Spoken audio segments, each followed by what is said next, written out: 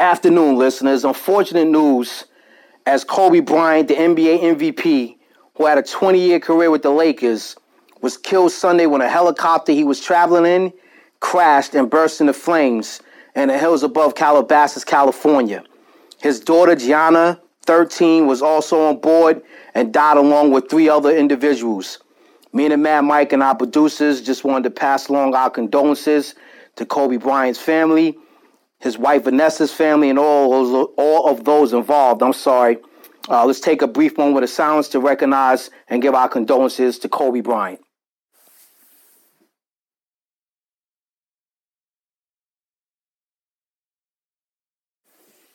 All right. A-O-B! And please pardon my fresh as we bring you all a new episode of the Lloyd A. Thompson and Mad Mike Sports Talk Show. Listeners, today is Monday, January 27th, 2020, and this show airs every single Monday from 1 p.m. to 2 p.m. on Apple Podcasts, Spotify, Stitcher, TuneIn, Castbox, SoundCloud, other social media sites. Be sure to hit that subscribe button so you won't miss a damn thing. And if you got any questions that you'd like for me and the Mad Mike to answer on this show, you can send them through email to lloyd@parkmyfresh.com. You can send them directly to the website. You can also send them to us on social media, which we're on also. Lloyd A. Thompson, one word Instagram. Lloyd A. Thompson, one word Twitter. LLOYD. You can fire questions there as well. And me and the Mad Mike will get to them hopefully as soon as we possibly can on future shows. Again, unfortunate news, as I announced starting the show off, Kobe Bryant passed away in a helicopter crash yesterday. We're going to touch up on that a little bit, but more so his career than what went down, because there's still a lot of speculations going on as to who was on board and how it happened. So we're going to touch up on that. We're going to talk also some Kyrie Irving news, as Mad Mike is not happy with Kyrie Irving. We want to talk some New York Knicks moves as well, as Mad Mike is not happy with the New York Knicks, and that's why we call him Mad Mike. And we're going to touch up on some Senior Bowl prospects on who we think rose their stocks, yada, yada, et cetera, et cetera. So, as some other things sports-related, listeners.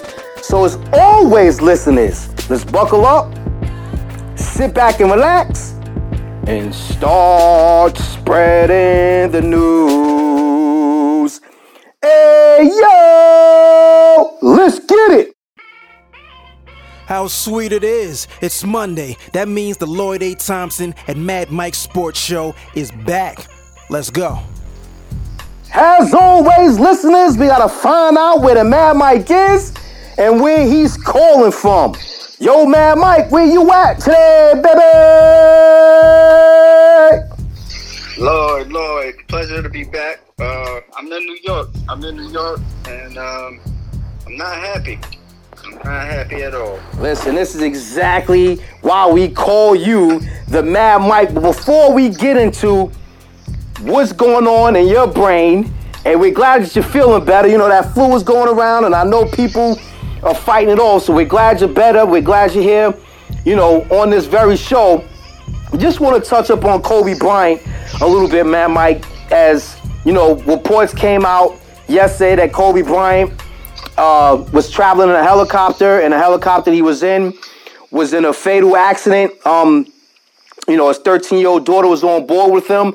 And to my knowledge, I believe it was one of her teammates, a coach, and another parent, if I'm correct. I don't know if you heard more news than that or any other reports than that.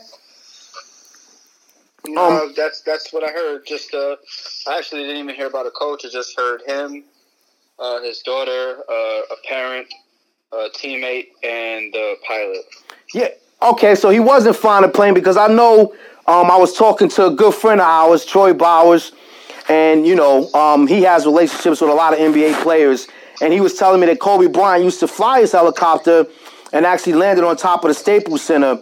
So I was wondering if Kobe Bryant was actually flying a helicopter at this particular time when the accident happened, but, you know, I mean, I could be wrong. Right. I heard the same thing, but I heard that he had a pilot.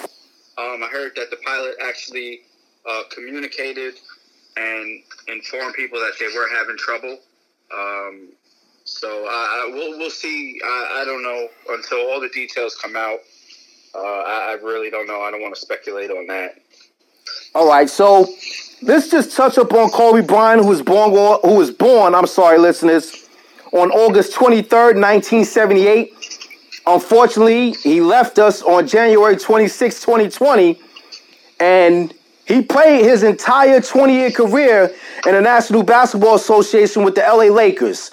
All right, he entered the draft directly from high school, won 5 NBA championships, and, Bryant was an 18-time All-Star, 15-time member of the All-NBA team, 12-time member of the All-Defensive team, and he was a 2008 MVP Most Valuable Player. And not for nothing, he's widely regarded as one of the greatest basketball players of all time. All right? He led the NBA in scoring during 2 seasons. He ranks 4th on the league's all-time regular season scoring list. He ranks 4th on the all-time postseason scoring list. And Kobe Bryant was the first guard in NBA history to play at least 20 seasons, Mad Mike. That's just a brief recap on a great career that Kobe Bryant had. Arguably, again, one of the greatest players to ever play the game of basketball. Some may say he's the greatest. Some may say he falls into the top 5. He definitely falls into my top 5, Mad Mike. Yeah, he definitely falls into my top 5. He makes my top 3, actually. The thing, without getting too far into his career, the thing about Kobe for me that always stood out, it wasn't just, remember when he first broke in, we were like, oh, this Michael Jordan wannabe.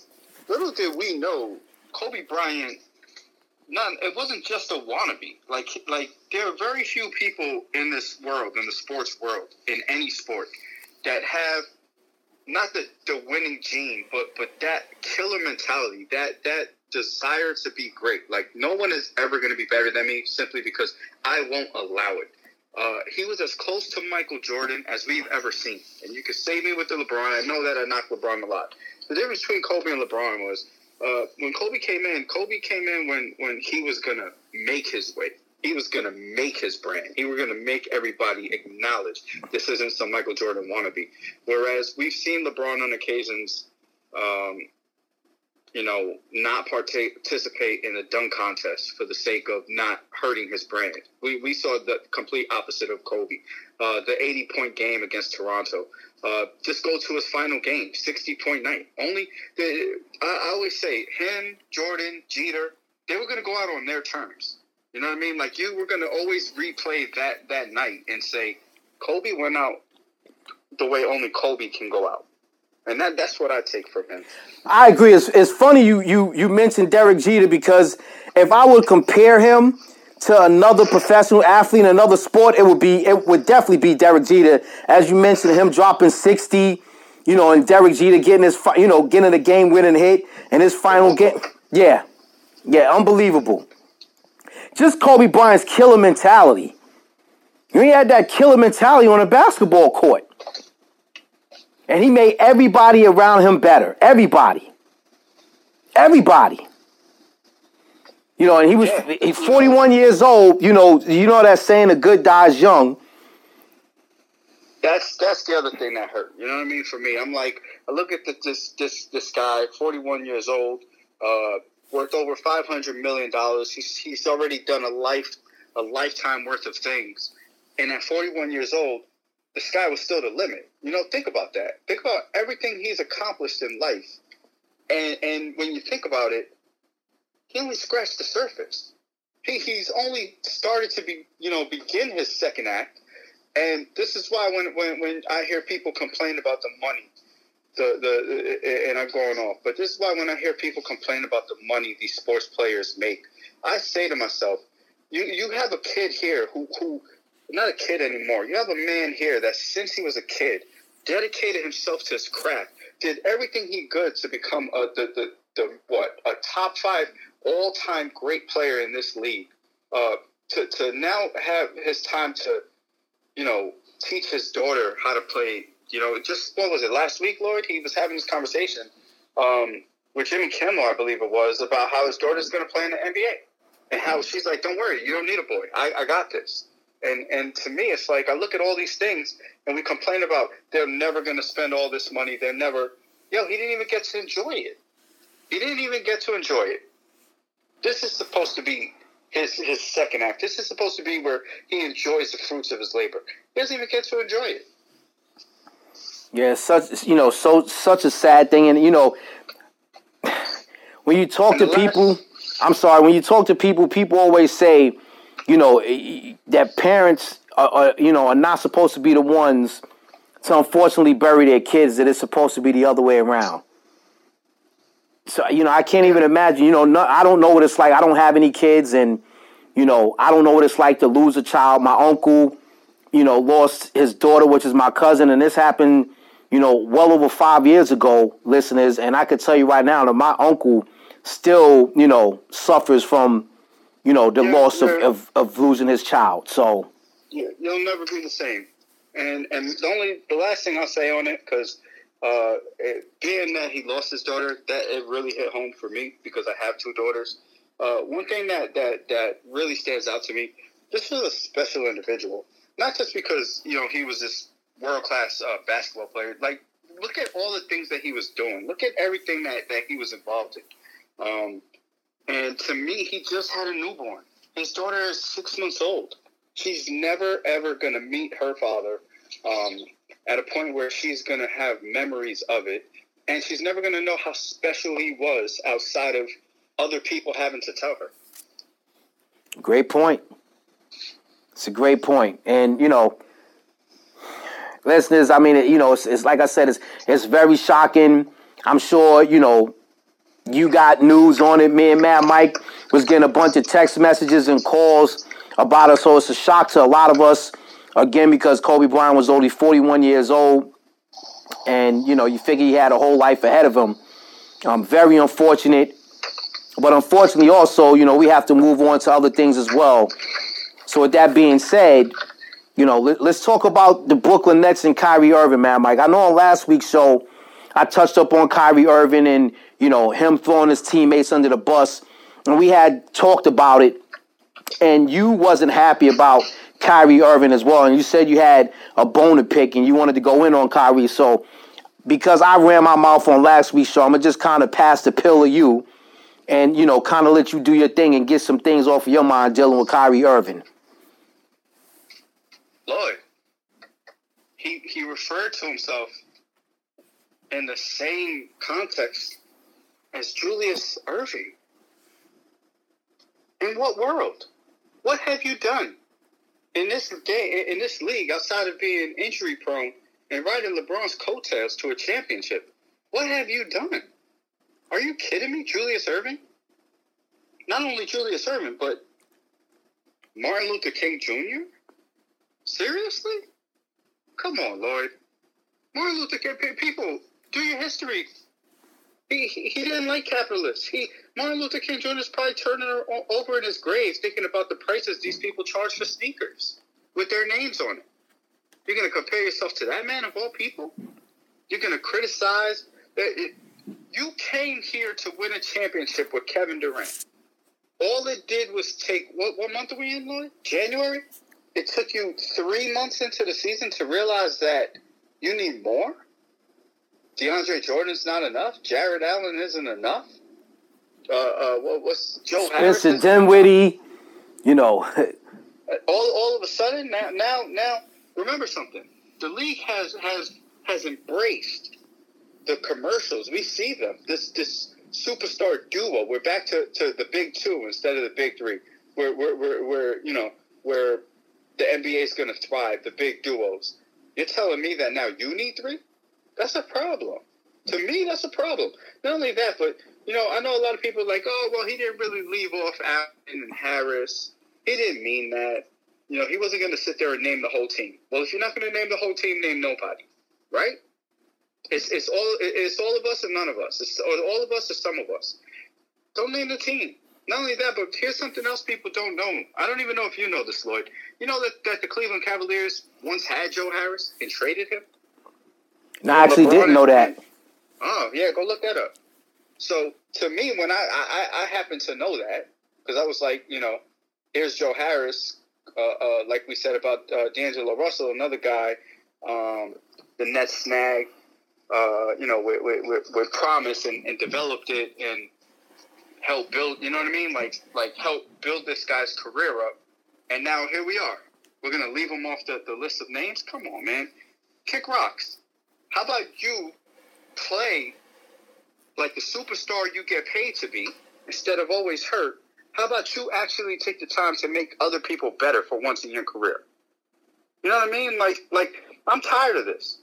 And maybe I'm more upset because, these are the two guys that told you the New York Knicks were irrelevant, right? That's why they went to the Brooklyn Nets. And now this is the guy 3 months in, we need more help. We know that we don't have enough. Really? How special are you? When's the last superstar you heard say, I need more help? I need more. Outside of that, this is why we say we don't respect LeBron James, right? Because he's always looking for more. He's always looking for more. You're supposed to be the chosen one. You're the king. You're supposed to be able to throw us on your back and carry us. Well, Kyrie, you and your $200 million, salary, you need more help? The Nets, we said this. Me and you thought that the Nets, without Kevin Durant, had a lackluster team. We thought that, and everyone else said this is still a playoff team. You see a playoff team, Lloyd? Yeah, they currently holding the 8th seed, and I can't see them holding the 8th seed by the time the season is over with. Now I'll tell you something else. Kenny Atkinson, who we love on this show, who's extremely loyal to his players, never says an insulting thing about anybody. He highlighted some of his team's issues. Especially during, he said, over the last 20 games, where I believe there's something like 3-17. He said something outrageous, like ridiculous. And he said that their biggest problem is their inability to defend the point guard position. He was clear it wasn't a shot at Kyrie, and he was clear it wasn't a shot at Spencer Dinwiddie. But he was praising all the other teams' abilities to develop non-traditional point guards. Philadelphia and Ben Simmons. He said Giannis and Milwaukee, LeBron running the point with the Lakers. But, Lloyd, between me and you, let's keep it real. He was sending a message. He knows Kyrie Irving defensively can't hang with those guys. So here's what I'm going to say to you. If you knew that this guy was going to actually ruin your team's defense to the point where you don't even try to play it anymore, where you're up and down the corridor on every given night, 120, 130 points, why did you sign him? Why did you sign him? Well, you know why they signed him. They signed him because of Kevin Durant. And not only that, I just want to also throw this man Mike out there, and I don't know if I touched on this on last week's show. This is, when he went to Boston, he had the opportunity to be a leader. And although there were other players on that team, Al Horford, Jason Tatum, that may have prevented him from being a leader, this was the first time, man, Mike, maybe outside of when LeBron left Cleveland, that he really had the opportunity to be a leader until Kevin Durant came back or showed that he can be a leader. And he's done the complete opposite. Like you said, this is not what leaders do. They don't do what he's doing. What's Boston's what? Second, third in the East right now? I believe. Walker. Yeah, I believe Boston is second, I believe. They're either second or third. Right? All they did was replace Kyrie Irving with Kemba Walker. And they lost Terry Rozier, he's balling out in Charlotte. But remember, and Al Horford. And the biggest problem they had with Rozier was Kyrie Irving. Was it not? And one of the reasons they were willing to lose him over Kyrie, they were still trying to keep Kyrie even after Kyrie basically ruined their roster, ruined their team. Think about that. Rozier didn't have a problem with the other kids. He had a problem with Kyrie Irving, who, by the way, Doc Rivers is starting to have that same problem with Kawhi Leonard. It's the preferential treatment. They don't like it out in L.A. with the Clippers. Yeah, there was reports that the rest of the team wasn't happy with the way Kawhi and Paul George were being treated as compared to how they were being treated. Because they're not being forced to practice as hard. Because they're the other players. See, here's the thing with load management that no one talks about. And I know I'm getting off Kyrie, but it kind of goes back to Kyrie. Here's a problem. It goes back to the superstar accountability situation. When other players are like Kyrie, I'm going to give Kawhi and Paul George off today. So you guys have to step up and carry us. Oh, so that's how this works? So you're going to let them practice lightly? I got to practice harder, and now I got to go and carry us? Like that? That's a problem, bro. That's a problem. And that's just taking me back to Kyrie, because Kyrie carries himself differently. I don't necessarily know that he's treated differently, but in this case, would Kenny Atkinson allow someone else? Would he allow Jared Allen to come out and say the things that he's forced to let Kyrie say? No, that's a great point. And in that case, now you're taking a coach who we love, who we know that a lot of people around the league love, who's really developed and built a lot of good relationships with their players. Now he's forced to treat guys differently, or he's forced to allow those guys to see him have to cater to this guy. You know what? Not for nothing. We saw it in New York with Carmelo Anthony. We did see it. We saw Amon Shumpert finally melt down and get into a fight with Melo on the benches. We saw it. We've seen the complaints. So it's like, it's, I don't know, man. I see it. I hear it. I don't, he's a kid that I know that we wanted him if it meant getting Durant, but he's not meant for this market. And not for nothing, I don't know if he's meant for any market. I just don't. I don't think Kyrie is. I think he's a cancer. I think he's given us enough proof to prove that he's a cancer. And not only that, we did say that neither one of us feel that the Brooklyn Nets are going to win a championship with the roster that they have, or with Kyrie and Kevin Durant on there. Not that they don't have a terrible roster. As you could say, this is a playoff team. This is a team that went to the playoffs last year. Yeah. But we also thought that they were ahead of schedule. And that's something else that people have to consider. We thought that they played above their head last year. We also know that they were a 500 team that won like some crazy number, like 17 out of 18, right? So if you consider that and you take out that one run, maybe they jumped ship. And, maybe they put, maybe they were in the 2020 team is what I'm saying. Maybe they're still years away, and now they're stuck spending money, and the roster's not as good. Think about it, right? They stopped playing Jared Allen, and now DeAndre Jordan's hurt, which we all knew was coming, and now they're shorthanded. And Jared Allen is one of the guys that Kyrie alienated. So now we're asking, here we go back to like the load management. Now we're asking a guy that we've already alienated, we're asking a guy that we've already taken out of the rotation once this year to come play harder and give his all to a team that's probably going to trade him. Yeah, it's crazy, boy. It's crazy. This dude is like you said, he's a cancer. Everywhere he's gone, he's proven that he's a cancer. But before we take a break, let's just move on to the New York Knicks real quick, man, Mike, because I know you had a bone to pick with the New York Knicks. And the New York Knicks are having a season of disaster of uncharted territories right now. This is a team that I thought had enough talent on it to make the playoffs in the weak Eastern Conference. And, I mean, boy, what a mishmash of talent. I'm going to say I have a few things. Go right ahead. Again, I'm going to let you have the floor, and then once you're done with this, we'll take a break and come back and, talk some Eli Manning and a little bit of football. One, Dennis Smith Jr. has to cut his hair, bro. I don't know what the hell is going on top of his head, but he's got to cut his hair. I'm tired of this. Not only that, this kid is so out of shape. Have you seen him? He has no definition. Absolutely nowhere. Every time he plays, he's dry as a bone. It's crazy to me. Not only that, but here's the other thing I'm going to say. Lloyd, when you watch Dennis Smith Jr. play, because remember something, I remember that you wanted Malik Monk, who, by the way, is all of a sudden a Knicks trade target. Oh, my God, on that. But when I watch, I'll throw Malik Monk in there. When I watch Malik Monk, when I watch Dennis Smith Jr. and I watch Frank Ntilikina play, I don't see, I'm telling you right now, I look at Frank and I see a much better basketball player. Go look at just for Frank Ntilikina, who everyone says can't even dribble. He's got no handle. Go look at him lead the offense. Go look at him dribble the ball, and go watch Dennis Smith Jr.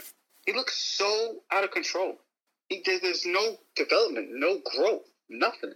And if you're the New York Knicks and your coaching staff who have yet to develop him, who not for nothing, he should be the guy that I'm playing 35 minutes a game after trading for Kristaps for him. He looks terrible. He looks awful. He looks like he's gotten worse as a Knick. And can I just say this, man, Mike? Again, like you said, there were reports that the Knicks are interested and Malik Monk and the Knicks traded for Dennis Smith Jr. These were two players that the Knicks could have drafted that they didn't draft. Why in the hell? Like I said. But why in the hell are they even entertaining this nonsense, man, Mike? Why? Why are they entertaining this nonsense? Malik Monk, you have Damian Dotson, you have Kevin Knox, you have R.J. Barry, you have Frank Ntilikina. Why are you entertaining the thought of trading for Malik Monk? It just makes no sense to me. This is what I'm telling you about this organization. This is what I'm telling you about the Knicks front office, listeners. This organization is a joke. The front office is a joke. And I'm not going to say that the Scott Perry is the best GM, but I mean, man, Mike, do you really think that Scott Perry these are his moves? Or do you think these are moves that are coming from Steve Mills and Steve Mills is really the puppet master? See, I think that trade like Malik Monk, I think that is a Steve Mills move. I think going after a guy like Dennis Smith Jr., I think that's a Steve Mills move. And I'll tell you why. Because we know one thing. We know like Jim Dolan, James Dolan, we know Steve Mills is very sensitive and he's got his ear to the media all the time. So remember something. As soon as they drafted Frank Ntilikina, the first two names, like I said, that came out were Malik Monk and Dennis Smith Jr. How could you let that happen? Blah, blah, blah. Dennis Smith Jr. came out on fire. He came out, as a matter of fact, just like Kevin Knox did. Remember, highlight dunk after highlight dunk? And then you look at them and you realize something, exactly what I said on this show after the draft. You look at these guys and you realize how incomplete of a player they are. You realize how much they don't play defense, how inconsistent their jump shots are, how much work their game really needs. But because they're Americans, the domestic kids, we tend to give them more credit than they deserve. Like I said, if Frank Ntilikina had Kentucky across his chest, I don't think one person would have had a problem with that draft pick. I don't. But Julius Randle. We see Julius Randle on a night-in, night-out basis, and look how incomplete of a player he is. He went to Kentucky. Look how, at 25 years old, look how incomplete he still is as a player. So I think that those are Steve Mills moves. But I have something for Scott Perry, too. Because let me tell you something. The report came out this week. The stats came out last week, rather. And the Knicks are second. They give the second most minutes in the NBA to players under 22 years of age in the league. The only team that plays 22 or younger kids were the Atlanta Hawks. So here's the thing with that. So you would think that the New York Knicks are giving a lot of their minutes to the kids, right? Like, hey, you know what, man, Mike, what's your problem? They're developing the kids. They are playing them. They have the second most minutes given. My issue with that is if you take R.J. Barrett out of the mix, remember, R.J. has the most minutes played for a rookie this season prior to the injury. If you take R.J. Barrett out of that mix, the New York Knicks don't give one kid under 22 23 minutes a game. Now, not even Mitchell Robinson averages 23 minutes a game. Think about that for a second. Not one of them. So the Knicks would fall down considerably down that list of developing and giving minutes to kids. Not only that, did you see what the starting lineup was against the Brooklyn Nets yesterday? Julius Randle, Marcus Morris, Reggie Bullock, Elfrid Payton, and Taj Gibson. And that's been a starting lineup for the last couple games, man, Mike. So well, outside of when R.J. Barrett hurt him, I think R.J. Barrett was starting, but once he injured himself, it was like, well, damn all the young guys. Yeah, he put, but that's what the point I'm trying to prove to you. He put Reggie Bullock in there once R.J. got hurt. if you take RJ's minutes out, the Knicks are not trying to develop anybody. Who are they trying to develop? Yeah. And Lloyd, let me tell you something else. If you're this front office, shame on you that you ever let it leak out last week that you basically had a playoff mandate, that your coach knew that it was playoffs or bust, that he'd potentially be fired if this team did not contend for a playoff spot. How could you let that out with the plan they had in place? Lloyd, go look at the numbers. I went and looked this up. Lloyd, they signed Julius Randle. They signed Taj Gibson. They signed Marcus Morris. They signed Bobby Portis, all to play the front court. Tell me for their career which one of those players averages 10 rebounds a game. Tell me. Yeah, boy. Tell me. I just gave you 4 players that they rebuilt their front court with. Not one of them averages 10 rebounds a game for their career. Not one of them averages 2 block shots per game for their career. Not even 1.5 block shots per game for their career.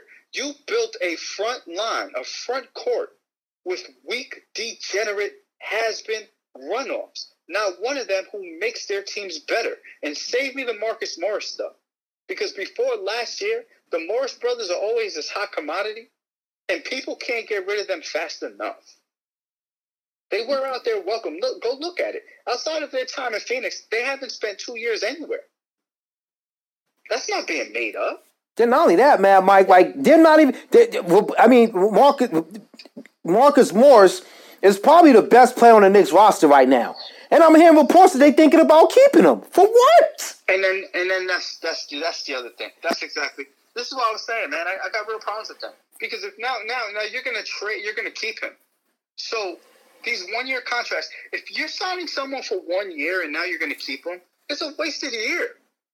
They signed guys that they thought were actually going to have real value on the market. It's terrible. Wayne Ellington can't get off the bench for a 12-win New York Knicks team. Think about that. Yeah. How the hell does that happen? Not only that, but why remember the draft happened in June. So if you draft RJ Barrett, we didn't know if RJ was going to be a 2 or a 3. But if you draft him and you know you're going to put him at the 2, why the hell did you sign Reggie Bullock and Wayne Ellington? Because that, you know what? That was all them going to Dolan and telling Dolan that this team is good enough to make the playoffs. And right now, man, Mike, and right now, listeners, the reason why the Knicks are playing the players that they're playing is because I would have hoped to think that Dolan gave them an ultimatum that either this team gets here or all of you are fired. I don't think that's going to happen. But I hope that's the reason why they're playing these dudes like this. But here's going to be something else, Lloyd, right? So remember one of the guys, and take away the fact that I absolutely loved D'Angelo Russell this offseason. Take away the fact that I said if you're going to sign Randall, it has to be accompanied with a guy like D'Angelo Russell. Take that out for 1 second. Who was the one big man that I said that's the guy that I would have signed over all of these guys, over Taj Gibson, over all of them? Who's the one kid? Do you remember who I said? He was a big guy? I can't. Yeah, I can't remember, man. I'm sorry. Willie Cauley-Stein. Remember that? Yeah. He went to Golden State, and I said, this is a kid that he was somebody that you consider drafting in the year you took KP. He's a big man. He can run the floor. He plays defense. He rebounds the ball. He'd be a perfect, if you're going to lose DeAndre Jordan, he'd be a perfect guy to develop in the system with Mitchell Robinson because he's a similar player. And Willie Cauley-Stein got traded on Friday to the Dallas Mavericks. So here you are signing all these big men you think that are going to have trade value. And the one guy that I really liked got traded. Oh, boy. Golden State ended up with a $12 million trade exception and a second-round pick for him.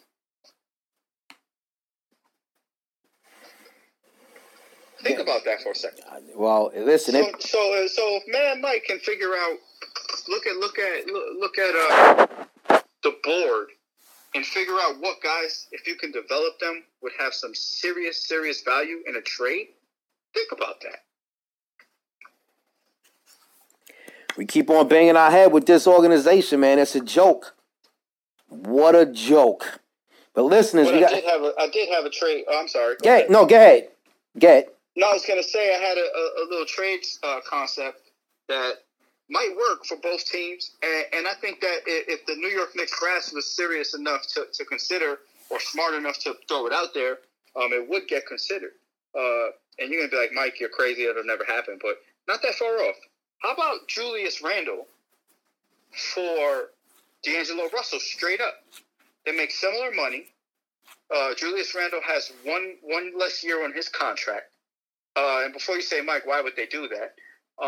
With Klay Thompson getting ready to come back, you would think that he's a shooting guard. You would think D'Angelo Russell is going to end up being a bench player.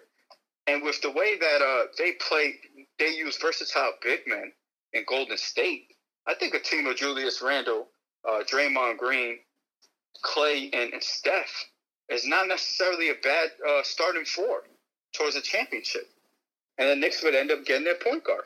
Well, here's the thing, man, Mike. I'm not going to say you're crazy in any way, shape, size, or form when it comes to anybody on this particular roster because I'm not married to anybody wearing a New York Knicks uniform right now. Maybe Mitchell Robinson. You know, Damian Dotson has been playing really well when given the opportunity. What happens when R.J. Barrett comes back? That puts him right back on the bench again, probably. No, because D'Angelo would be a point guard. No. I'm just saying, like, this is why I'm not married to anybody on the Knicks roster outside of those two guys. Anybody else, I'm okay with leaving. I'm okay with anybody not named Mitchell Robinson or Damian Dotson being traded from this team. I can't think of anybody. I know you like Frank Ntilikina, whatever the case may be, and I get it, but I don't know what's going to take for this organization to start developing their young talent. What is it going to take, Mike? Coaching staff. That's the thing. This team, if you think about it, this team, this front office, they've never, ever fully committed to developing young players. So they've never, ever signed on a whole coaching staff that's their belief. You know, they tell us David Fizdale developed the youth, but we don't know that. Like I said before, Mario Chalmers is one of the people that everyone throws out there and how instrumental he was. What was Mario Chalmers? Was he anything special? And Mario Chalmers wasn't a superstar. He was a solid role player on a championship-level team that had 3 Hall of Famers on it. LeBron, Dwayne Wade, and Chris Bosh. So when the reason I'm saying that is the Knicks have to they have to figure out what they are, what they're looking for, and they need to get a coach that can develop, that believes from a grassroots perspective. That's where success starts. Kenny Atkinson did that in Brooklyn. That's the difference. Spencer Dinwiddie, who was he? Joe Harris, who was he? Jared Allen, who was he? Karis LeVert, who were they? These were not free agent signings. These were guys that they either drafted or brought in and committed to their development through a coach that believes in development. The New York Knicks have not done that. Every single chance they've had, they've gone and signed the wrong guy. They signed Mike D'Antoni once because they thought he appealed to free agents. This last go-around, they really thought David Fizdale was a player's guy and the players loved him. That's the reason that he got signed. They always do things for the wrong reason, boy. Always. And that's why this organization is a joke. With that being said, listeners, we're going to take a quick commercial break. We come back, we're going to talk some Eli Manning as he has finally decided to hang up his cleats. And me and Mad Mike are going to discuss, is he a Hall of Fame quarterback? So we'll be right back with more of the Lloyd A. Thompson and Mad Mike Sports Talk Show. So I don't really want to run an ad or anything like that, run a commercial. I tend not to do that on, any podcast episodes that are dedicated or partially dedicated to somebody that just passed away. And obviously, Kobe Bryant, as everybody knows, at age 41 passed away yesterday, along with his daughter Gianna, who was 13. 9 people total in that helicopter crash. So, more so than anything else, your thoughts go to their loved ones, their families, their friends, anybody that's, directly affected. And then, of course, in the case of Kobe, people like myself or anybody that's a fan of the game of basketball or grew up watching Kobe, just like we've watched so many other players that we've come to admire and, really get joy out of watching them perform at the highest of levels. It affects everybody in some way, shape, or form, because that's the impact that you have on people when your star shines as brightly as Kobe's did. So, yeah, no commercial. We'll just get back into the second half of the show, but very, very sad, very, very tragic accident. And you hate to see something like that happen, especially when there's kids involved. You have people that weren't even able to really get into, living their lives, really. Their life was just starting, and it's a shame, it's sad, and it sucks, but, it's kind of my thoughts on that. So let's get back into the second half of the Lloyd A. Thompson and Mad Mike Sports Show.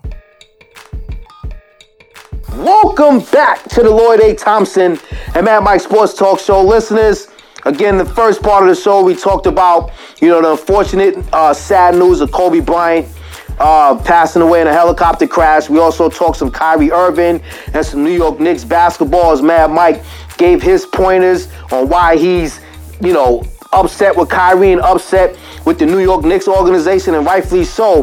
He's spot on with that. But let's talk about Eli Manning, who will probably be forever remembered as the ultimate New York Giant, all right? Now, listeners, if you don't know what I'm talking about when I say that, Eli Manning retired from the NFL. He announced his retirement last week, finally hanging him up.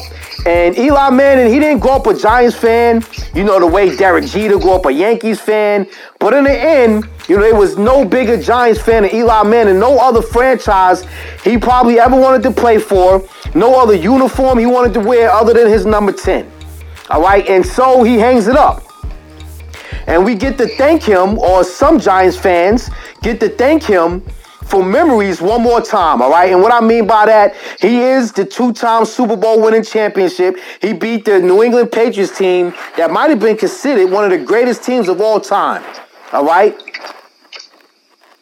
The 210-game Ironman streak, outdueling Brett Favre in the 2007 NFC Championship and that Arctic Green Bay weather. Taking a licking and keep on ticking in the 2011 NFC Championship game in San Francisco. He did have class. He did have dignity. He did have integrity. And he's going to say goodbye to the New York Football Giants. Now, was he on a decline? Was he on a decline? Yes, he was. Definitely wasn't the same quarterback that we seen. So this might have been the best time for him to hang it up. Do I think this organization could have handled the tail end of his career a lot differently, Mad Mike and listeners? Hell yes. Hell yes. I thought that they could have handled it differently. And with that being said, Mad Mike, okay, I believe Eli Manning is thrown for over 50,000 yards, if I'm correct. Two-time Super Bowl winning quarterback, two-time MVP Super Bowl quarterback. Do you think that Eli Manning has done enough? And this is the great debate. Do you think that he's done enough in his NFL career, Mad Mike, to be worthy of of earning that gold jacket and being a member of the Hall of Fame, NFL Hall of Fame? Will he? Yes, he will. Do I think he deserves it? No, I don't. And I know a lot of people say it's just hate, but I don't think it is. I think when you look at his career, I think... Yeah, he was 500. He was 117 and 117 his win-loss record. Correct. And if you look at his career, and I hate to say it, I always say it and it sounds terrible, but outside of... how many years did he play? 14-year career, right? Something like that? 15-year career? Yes, I think 50. I believe it was around there. Yeah. And outside of the two Super Bowl runs, He never won a playoff game in another season. Yeah, never won a playoff game. He either lost he even lost a game that they played in, or they didn't make the playoffs at all. Correct. So when I look at that, I say, Hall of Fame is not supposed to be about the guy that got hot. You know what I mean? Joe Flacco's a Super Bowl winning quarterback. Joe Flacco is not a Hall of Famer. Joe Flacco got hot. He's a champion. Not only that, but I think, when you look at it, Eli Manning wasn't the Super Bowl MVP of that first win. I don't know. I'm sure you can make the argument for him in the second one. Eli Manning wasn't. What it was is there was no one else to give it to. That defense was the Super Bowl MVP. He was nothing close to Super Bowl MVP. I think you could get some guys that'll make the argument that David Tyree or Plaxico Burress, or rather Plaxico Burress, should have been the MVP of the Super Bowl that year. You know what I mean? He didn't deserve the Super Bowl MVP. It was just a matter of who were you going to give it to at that point. He didn't deserve it. So I think that comes with an asterisk. You're talking about a guy that was routinely 15, 16 interceptions a game. And before you say, well, Mad Mike, I mean, there's other guys that have more interceptions in the Hall of Fame. Can we both agree that he played in an era that was specifically designed, that was specifically built on offense for fantasy football reasons, where all the rules were built to help the offense, and he still had that many interceptions? He still had that low of a completion percentage? Remember something else. The only reason his completion percentage is what it is, Lloyd, is because they went to such a conservative offense in the final 2 years of his career. Eli Manning wasn't a 70% completion guy. He wasn't even a 65% completion guy. He was a low 60s, high 50s guy. Go look it up. Yeah, I agree with you. I'm a Giants fan, and I don't think he's worthy of entering the Hall of Fame, although I think he's going to enter the Hall of Fame. Off the simple fact, like you said, and I point that out to people that I get into disagreements about Eli Manning, is that outside of the two times that he won the Super Bowl, the 2 years that the Giants won the Super Bowl, he either got knocked out the first game of the playoffs or he didn't make the playoffs. Yeah, and the Hall of Fame is built for people on a week where Derek Jeter made the Hall of Fame. You know what I mean? Like, we didn't even get to talk about that. On a week where he makes the Hall of Fame, we're having this conversation. He was sustained excellence. He was sustained greatness. He reached the pinnacle 5 times. He went to 7 World Series, Derek Jeter. He was top 5 in most hits in MLB. I believe he actually ended his career second on all-time hit list. And probably would have got to 4,000 had he not lost those last 2 years to injury. Oh, yeah, we're gonna talk about DJ. I forgot about that. I'm glad you brought that up. We're going to talk about him as we move on to the cheating donkeys Houston Astros. We're going to talk about Derek Jeter. What I'm just saying is, what I'm trying to point out is, Eli Manning, at no point in his career was there ever sustained excellence where he should be considered a Hall of Famer. Yeah. Well, I mean, find one season. You find one season for me where you ever looked at him and thought to yourself, top 3 guy, top 5 guy. Did he ever finish in the top 5 in MVPs? No, I think he had 1 year where he threw for over 4,000 yards, I think. Did he have 1 year? Or was it... Did he have a year where he threw over 4,000? I know he threw for over... I think so. Yeah. He had a couple, but so I'm looking at it and I'm saying, once again, Lloyd, we're talking about a different era. We're talking about an era where the only guy to ever throw for 5,000 yards was Dan Marino until 5 or 6 years ago. Now, all of a sudden, everybody was doing it. Remember, Drew Brees did it 3 or 4 years in a row. So, you know what? Something that was special for about 20, 25 years with Dan Marino became unspecial because of what these rules did. It's like the home run. When you cheapen things, you can't view history. You have to view history in a vacuum. You have to view history by era. By era, he's not a top 5 quarterback. He wasn't a top 5 quarterback of his era. And to say, well, look at his numbers compared to Dan Marino. Well, I make the argument with you right now, here and now, that Dan Marino would have played 20 years in the NFL and would have approached 100,000 yards for his career in this era.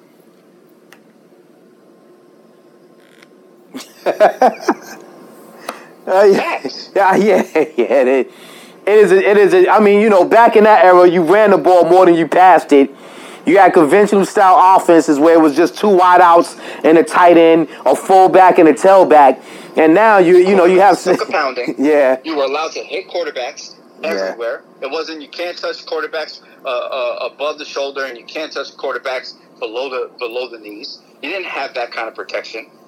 And on top of that, remember something: the wide receivers, you weren't allowed to touch. Remember, you didn't have to let go. They have this 5-yard rule now. Remember, back in the days, that rule did not exist.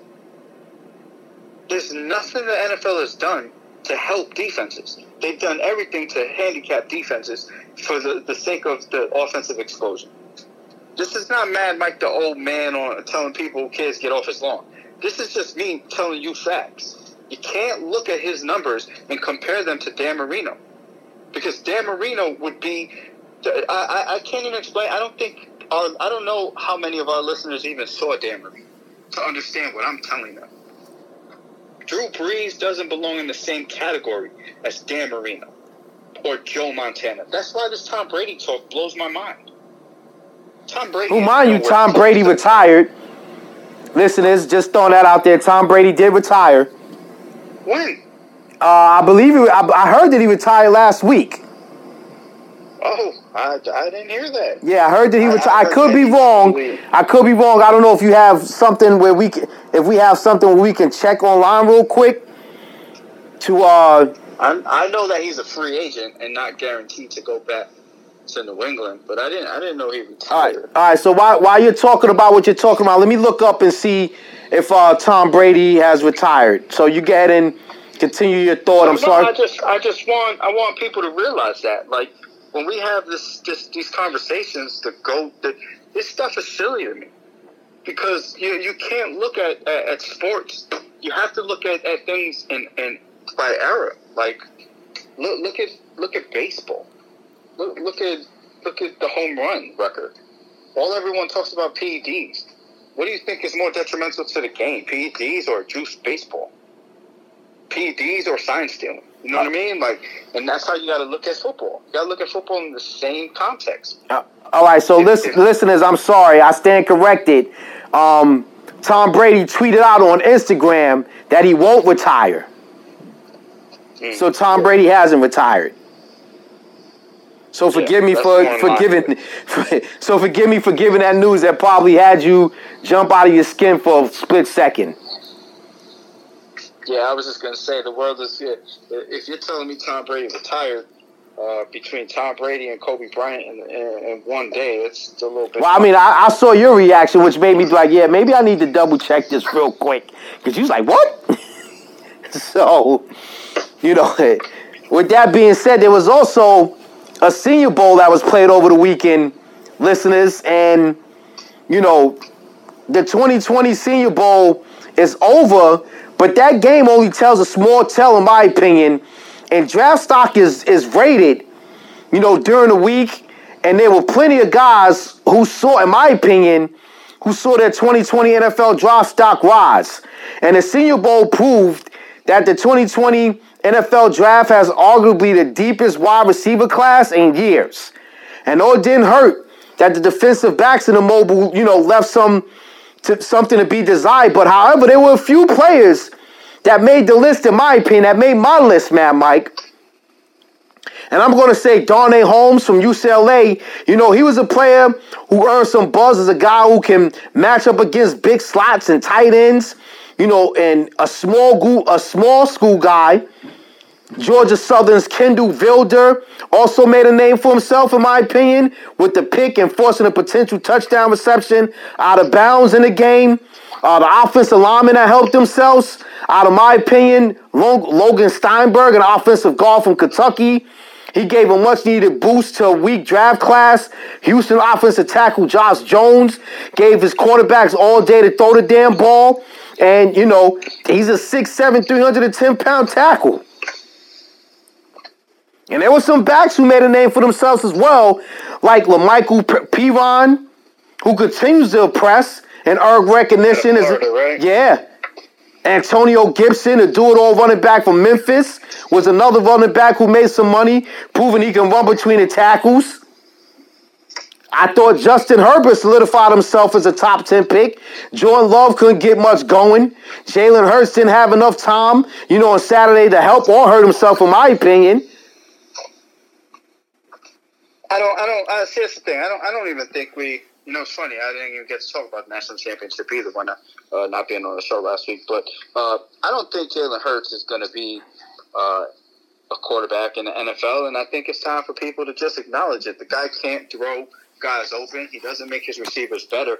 And in the NFL, where even the wackest cornerback is better than the best cornerback in college, I think you need arm talent at the quarterback position. I don't think it's where we live in a day where you can draft a quarterback who relies strictly on huge windows and his wide receivers to win every matchup. I just don't think that Jalen Hurts is he's a quarterback at the next level. I could be wrong, but I don't see it. Yeah, it's going to be interesting to see what happens to him. Unless he kind of is one of those quarterbacks that end up off the radar and catch on and ends up getting an opportunity and proves something other than what I have him as being in my eyes. I think he's one of those quarterbacks, man, Mike, that he has to fit into the right system for him. You know what I'm saying? Yeah. Like everybody said, he's got to end up going to a team where they're committed to a mobile quarterback and they accept that mobile quarterback's pitfalls as a passer. And I know it seems easy to be like, oh, he needs to go to Baltimore. I don't necessarily think that's the case because I don't want to undersell Lamar Jackson as a thrower. I think Lamar Jackson is a hell of a passer. I think that I don't know that there's a place for him. I just don't. I mean, I don't. I'm being honest, and I'm trying not to hate the guy, but we saw it in the SEC, man. We saw what the Alabama, is Henry Ruggs and Jerry Jeudy first-round draft picks if Jalen Hurts is passing them the ball instead of Tua Tagovailoa? And if the answer is no, then you know what I mean? Then if the answer is no, then I think we both know that Jalen Hurts is not a quarterback at the next level. Yeah, well, we'll see what happens. And listeners, it's almost that time where, we're going to do our draft, our mock draft, our NFL mock draft. We're going to touch up on that. But before we move on to Derek Jeter and congratulating him on his home. I do want to say one senior that stood out to me. I'm sorry, Matt, Mike. I didn't even let you give your thoughts on who you thought stood out. I'm sorry. Well, no, I had one guy that you didn't mention. So I won't rehash everybody else, but Van Jefferson. I thought Van Jefferson absolutely showed that he's probably, as far as footwork goes, it helps that his daddy is a safeties coach in the NFL, but he showed between his footwork, he had guys in knots, reportedly all week. He was just showing better, more athletic wide receivers and more athletic defensive backs. He's just putting them to work with his footwork. We're talking about a guy that people say has better footwork than Amari Cooper. And people say Amari Cooper has the best feet in the game at wide receiver. He stood out all week. And it to me, I think for a fact that I think he solidified himself. People had a third-round grade on him. I think that because of his explosiveness, and they say that he's not going to separate at the next level. But I think he's a second-rounder. I think people are going to look at him and all the things they said about him or what they said about Jarvis Landry. And I think if you could do a redraft now, Jarvis Landry wouldn't be a third-rounder. Yeah, I agree, 1,000%. 1,000%. So, I mean, I know the listeners get excited about our mock drafts. But again, before I cut Matt Mike off, listeners, I just wanted to give our picks for the Super Bowl that's coming up.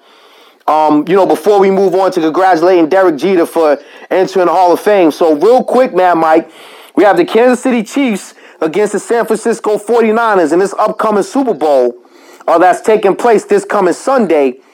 Real quick, who do you have winning this game And real quick, why do you have them winning this game?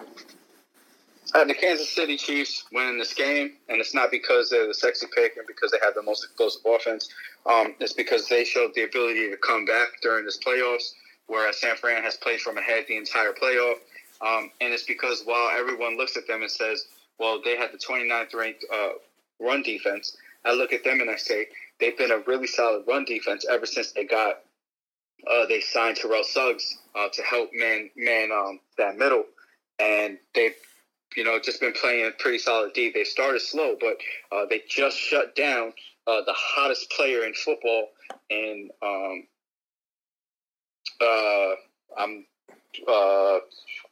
forgetting Derrick Henry, running back. Derrick Henry. Boom, and they held them to 7 yards in the second half, and I think that they're going to ride that momentum to a victory. Yeah, I have Kansas City winning as well. I think their offense is more potent, and I think the key to this whole thing, in my opinion, man, Mike, is Pat Mahomes. And when you compare Pat Mahomes to Jimmy Garoppolo, I was saying on last week's show that the thing between Pat Mahomes and Lamar Jackson is that Lamar Jackson is a run-first quarterback and a pass-second quarterback. And Pat Mahomes is a pass-first quarterback and a quarterback that's mobile enough to move around out the pocket and create things with his feet. You want to hear something crazy? Want to hear a crazy stat about Pat Mahomes? And this is why I highlighted the fact that they trailed by 10 or more in both playoff games and came back to win. In his career, when trailing by 10 points or less in a game, he is 5-4. He has a 55% win percentage since he came into the league when trailing by 10 or more. Do you know what the rest of the league's win percentage across the board is? I'm going to take a guess and say about 38%. 17%. Yeah. So consider that. So for the most part, every quarterback in the NFL is a front runner. That's exactly what that stat says. That stat says that almost every quarterback in the NFL, when they're down by double digits, don't come back. Their team knows that they have a shot only 17% of the time. When they tell you, even when we're down, we believe in this kid, his 55% win percentage when trailing by 10 points or more tells you that his team believes in it, he believes in it, and his coach believes in it. And the crazy part about it is I do believe that San Francisco's defense is better than Kansas City's defense. I just don't think their offense is nowhere near as good as Kansas City's offense. Nope. And the other thing is, unfortunately for San Fran, I think in this game, you can't hide Richard Sherman. For everyone that Richard Sherman, his fight with Darrelle Revis is not wrong. You play in a zone, and no matter who your guy is supposed to be, you don't switch. You just play in that zone. They're gonna get burnt that way with him. Watkins can fly. Tyreek Hill, Tyreek Hill can fly. They're gonna have to figure a way out. And once you start double teaming guys, Pat Mahomes is gonna eat you alive. Amen. Yeah, that's spot on. Spot on. But we'll touch up on that also, listeners. But let's move on to congratulating Derek Sanderson Jeter, one of the greatest New York Yankees of all time, on getting into the Hall of Fame. And Jeter spent his entire 20-year career with the New York Yankees. He was elected into the Hall of Fame as part of the 2020 class. He received 99.7% of the votes, the second highest percentage in Major League Baseball history, and the highest by a positional player. I don't know who the hell didn't vote for Derek Jeter, but whoever didn't vote for Derek Jeter needs to be lined up against the wall and allow people to throw eggs at him. All right, get this, listeners. This is why I don't understand why he didn't get 100% of the votes. A 5-time World Series champion, all right? He's regarded as one of the primary contributors to the Yankees' success in the late 1990s and early 2000s for hitting, base running, fielding, leadership. He's the Yankees' all-time career leader in hits, doubles, games played, stolen bases, times on base, plate appearances, at-bats. His accolades, listeners, include 14 All-Star selections, 5 Gold Glove Awards, 5 Silver Slugger Awards, 2 Hank Aaron Awards, a Roberto Clemente Award. Derek Jeter was the 28th player to reach 3,000 hits and finish his career ranked 6th in Major League Baseball history in career hits and first among shortstops. In 2017, the Yankees retired his number. How in the hell is that not 100%?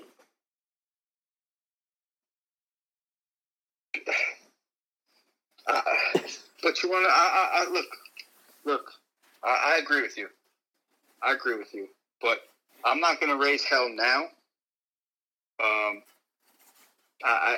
don't want to be a hypocrite for raising hell now because he's a Yankee. And, you know, we could sit here and talk about it, right? Because we've watched him 2 years. He had 2 MVP type seasons. In both years, he got beat out. And it's funny because I use this specific example all the time to defend the Yankees. He got beat out by Ichiro Suzuki, who everyone knew who won the Rookie of the Year and the MVP that year. And at that time, everyone was all on board with Japanese players winning the Rookie of the Year, this and that, which they then used that same argument against him later on against Hideki Matsui because he was a Yankee. Oh, well, he's not really a rookie. He's got all this experience, et cetera, et cetera, et cetera. Anyway, he never won an MVP. And that's something that people will throw in your face. He's never been the number one player at his position, whether you want to acknowledge the fact that he did it clean while the other guys, Nomar Garciaparra, Alex Rodriguez, were on the juice. Hard to say he wasn't the number one player, but if you look at his numbers, he's top 3 shortstop of all time, numbers wise. So I just don't see. You're right, I don't see. But at the same time, Ken Griffey Jr. wasn't 100%, and I don't know how you can make the argument against him either. So, great point. Great point. All right, now let's move on before we get on to your rant for the week. Let's move on to the Houston Astros, and I gave my opinion on the Houston Astros and how I felt that in Major League Baseball, you know, I was hoping that they didn't drop the ball with this, and they dropped the ball with it. As none of the players that were involved in the Houston Astros, even though the managers were punished, the GM was punished, none of the current players that are on this team that were also accused of wearing objects under their jerseys, that was, listen, there was evidence pointing towards that they had this going on. Those guys weren't punished, and apparently they were set to give an apology. I'm going to just let you say what you got to say, Mad Mike, about this, but I'm utterly disappointed in Major League Baseball. I kind of had a feeling that they were going to drop the ball with this, and they 1,000% did drop the ball with this. I don't even know what to say. I'm at a loss of words right now. I really am. I'll be honest. In the beginning, I was like, MLB dropped the hammer. We've never seen anything like this. I was in full support of them. I thought that they did an amazing job. Hinch was suspended for the entire year. Luna was suspended for the entire year. Them getting fired later on was something completely different, which started a whole chain of events that kind of permeated the sport, had the sport on lockdown for like 10 days, which I'll touch on in a second. But they took away first rounders and second rounders for back-to-back years, which a lot of people are like, well, you know, man, Mike, not a big deal. You're not going to feel those effects for 5 years down the road. That's not true. That's not true at all. Remember something. If they ever have the need to sign a player in free agency, they're going to lose a pick. In baseball, you lose your highest pick. So if they decided to sign a free agent in any given year, we're talking about a team that might not pick until the 4th round. If they decide to sign 2 players, we're talking about a team that might not pick until the 5th round of their draft, their next draft. We're talking about a team that is coming up on big-time money contracts for guys like George Springer, for guys like Carlos Correa. So if you want to offset some of those monies, you have to be able to develop players. So that is a big-time loss. Then I said to myself, you know, wait a minute. I started looking at it the way you did, and I said, but they named Carlos Beltran. He was a player at the time. They felt that they can name Carlos Beltran now. Why? Because he's a coach. Well, that coach just lost his job for something he did as a player. So why should a coach lose his? Alex Cora to me was different. Alex Cora cheated in Boston. Alex Cora cheated as a coach in Houston. He should be suspended. He should lose his job. But Carlos Beltran didn't do anything as a coach. He did something as a player. And he should have been treated the same way those players were treated. You gave those players immunity for their honest testimony. That's exactly what came out this week. Carlos Beltran should have been granted immunity too, because he was a player. And if Carlos Beltran, which by all accounts he was 100% honest, they should have never named him in that report. I do have a big time problem with it. Not only that, but when you get these reports, and multiple people had told me, I actually had heard that from multiple people before Carlos Beltran's niece went public. I was told for a fact Jose Altuve was wearing a device and knew exactly what pitch was coming. And someone else shared something with me, an ex-player, that said, yeah, you can tell he knew what was coming. And here's why, Lloyd. And you're a baseball player. And I don't even know if you've heard this. I don't know if you've ever even considered this. What kind of pitch did he hit out of the park to walk off the Yankees in this year's playoff? It was a high outside slider. If you don't know what's coming, if you don't know what's coming, number one, you're never going to swing at a high outside slider. Why? Because unless you know it's a slider, you don't think that pitch is ever going to break back into the zone or anywhere around the plate. You think it's going to be a wild pitch. That's number one. That's not a pitch that, unless you know what's coming, you'd even consider swinging at. That's one. Two, an outside slider is not a pitch that you ever see pulled. Why?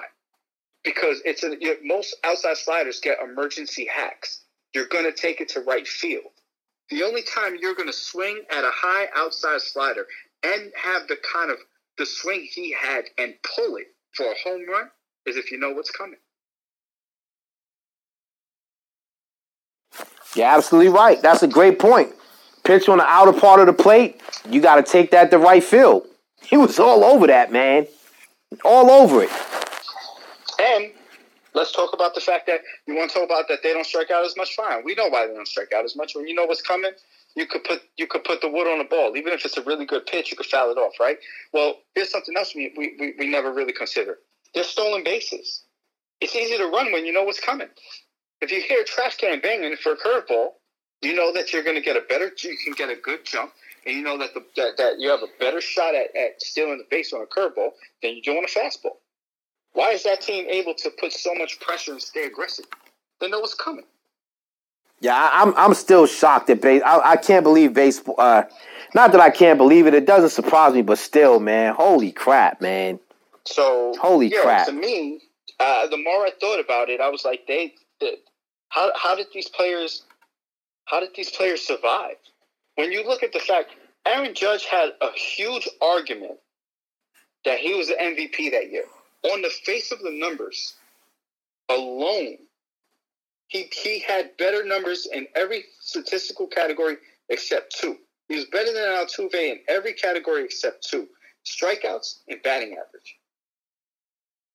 And then you hear this, and you're saying, how the hell is Aaron Judge supposed to look these guys in the face and not feel robbed? And not only that, you cut this immunity deal with them, MLB.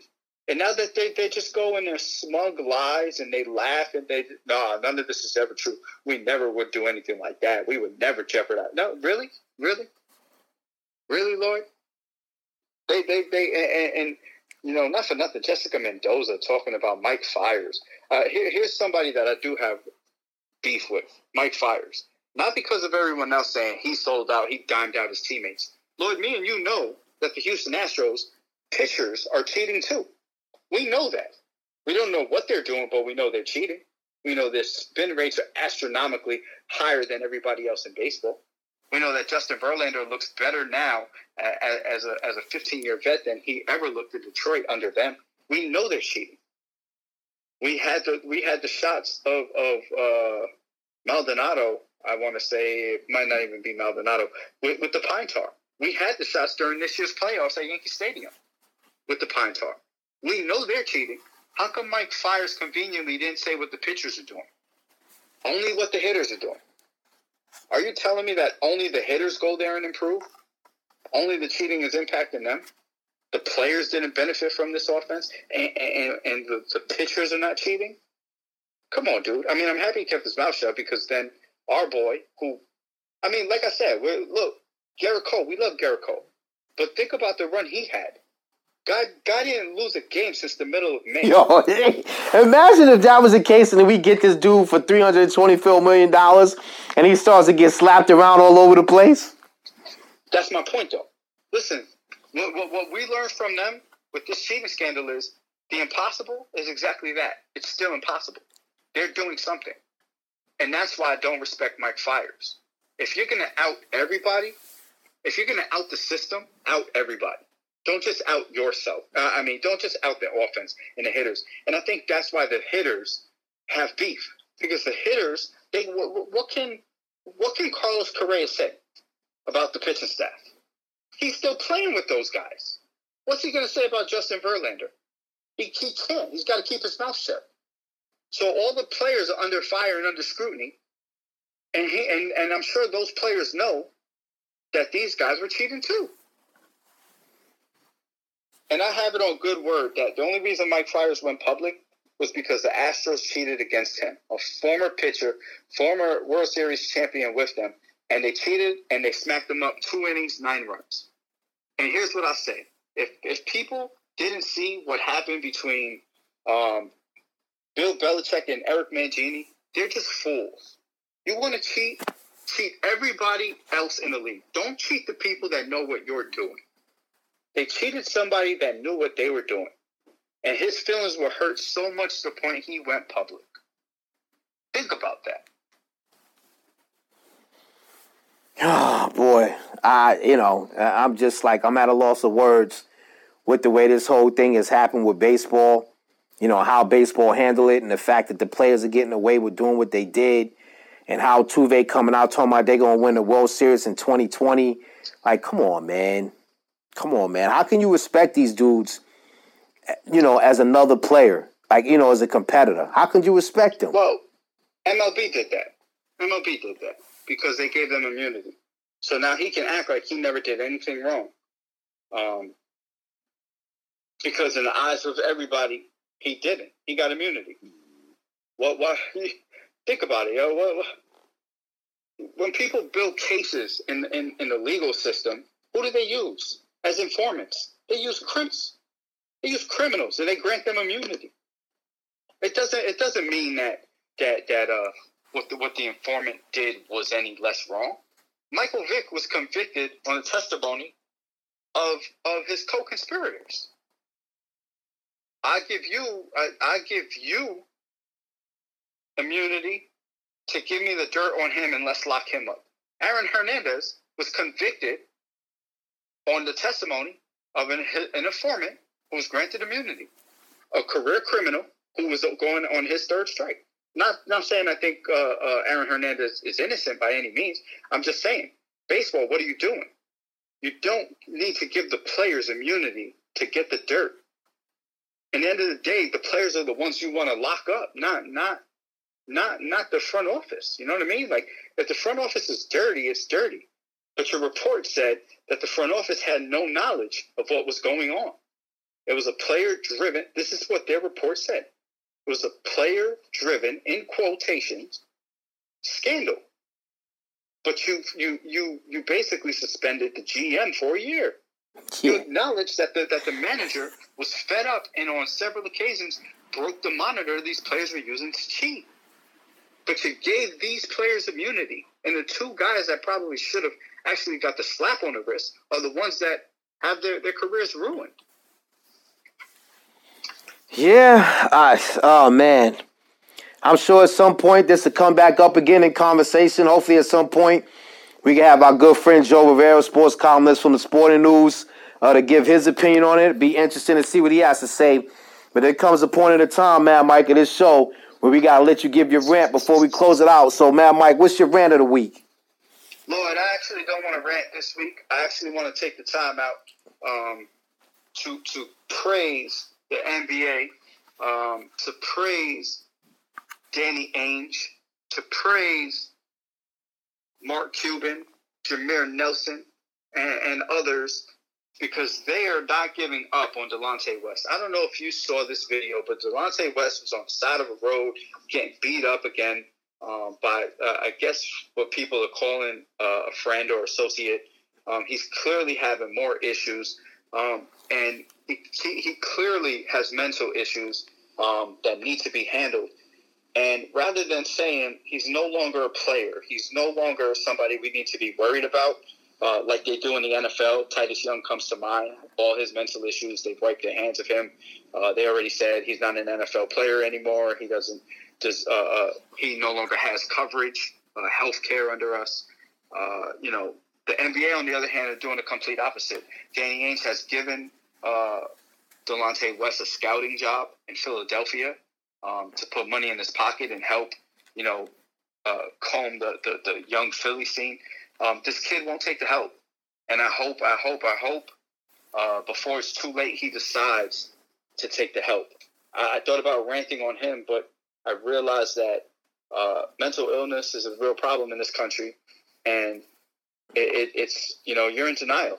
But until you're ready to whatever it is, dementia, split personality, whatever it is, bipolar disorder, until he's ready to fully come to grips with it, all you can do is hope that they don't give up on him before he's ready. And I just want to take time to praise them. I don't know how many people are paying attention to that story, but the NBA world hasn't given up on Delonte West, even though we haven't seen him in some 5 years, 6 years. All right, there you have it, listeners. And with that being said, that's going to bring us to the close of this week's show. Me and Mad Mike want to thank you, the listeners, for sticking with us and supporting us. And we want to thank our producer, Ayo Omar Baker, for rocking us out. So, listeners, please have a safe and blessed week. And me and Mad Mike can see you in 7 days. So, Ayo! Let's roll, baby. All right, that's going to bring this show to a close. Thank you to everybody for tuning in to this episode of the Lloyd A. Thompson and Mad Mike Sports Show. Brand new episodes drop every single Monday. Apple Podcasts, Spotify, anywhere that you get your podcasts from, this show is available. As always, if you have any questions, you could drop a question at Lloyd A. Thompson on social media or head over to LloydAThompson.com. And of course, head to PardonMyFresh.com to check out all of the content that drops weekly, including the PMF Wrestling Show, hosted by myself and my partner, Ronnie Andretti. So once again, it's presented by Pardon My Fresh. This is the Lloyd A. Thompson and Mad Mike Sports Show. We'll catch y'all next Monday for a brand new episode. And once again, rest in peace to Kobe Bryant. Rest in peace to his daughter, Gianna Bryant. Rest in peace to the 9 total human beings that lost their lives in that helicopter crash yesterday. Very tragic, very sad. Thoughts and prayers go out to all of the loved ones and all of the people that were affected. So be safe. Tell somebody that you love them. And we'll see y'all next week. Peace.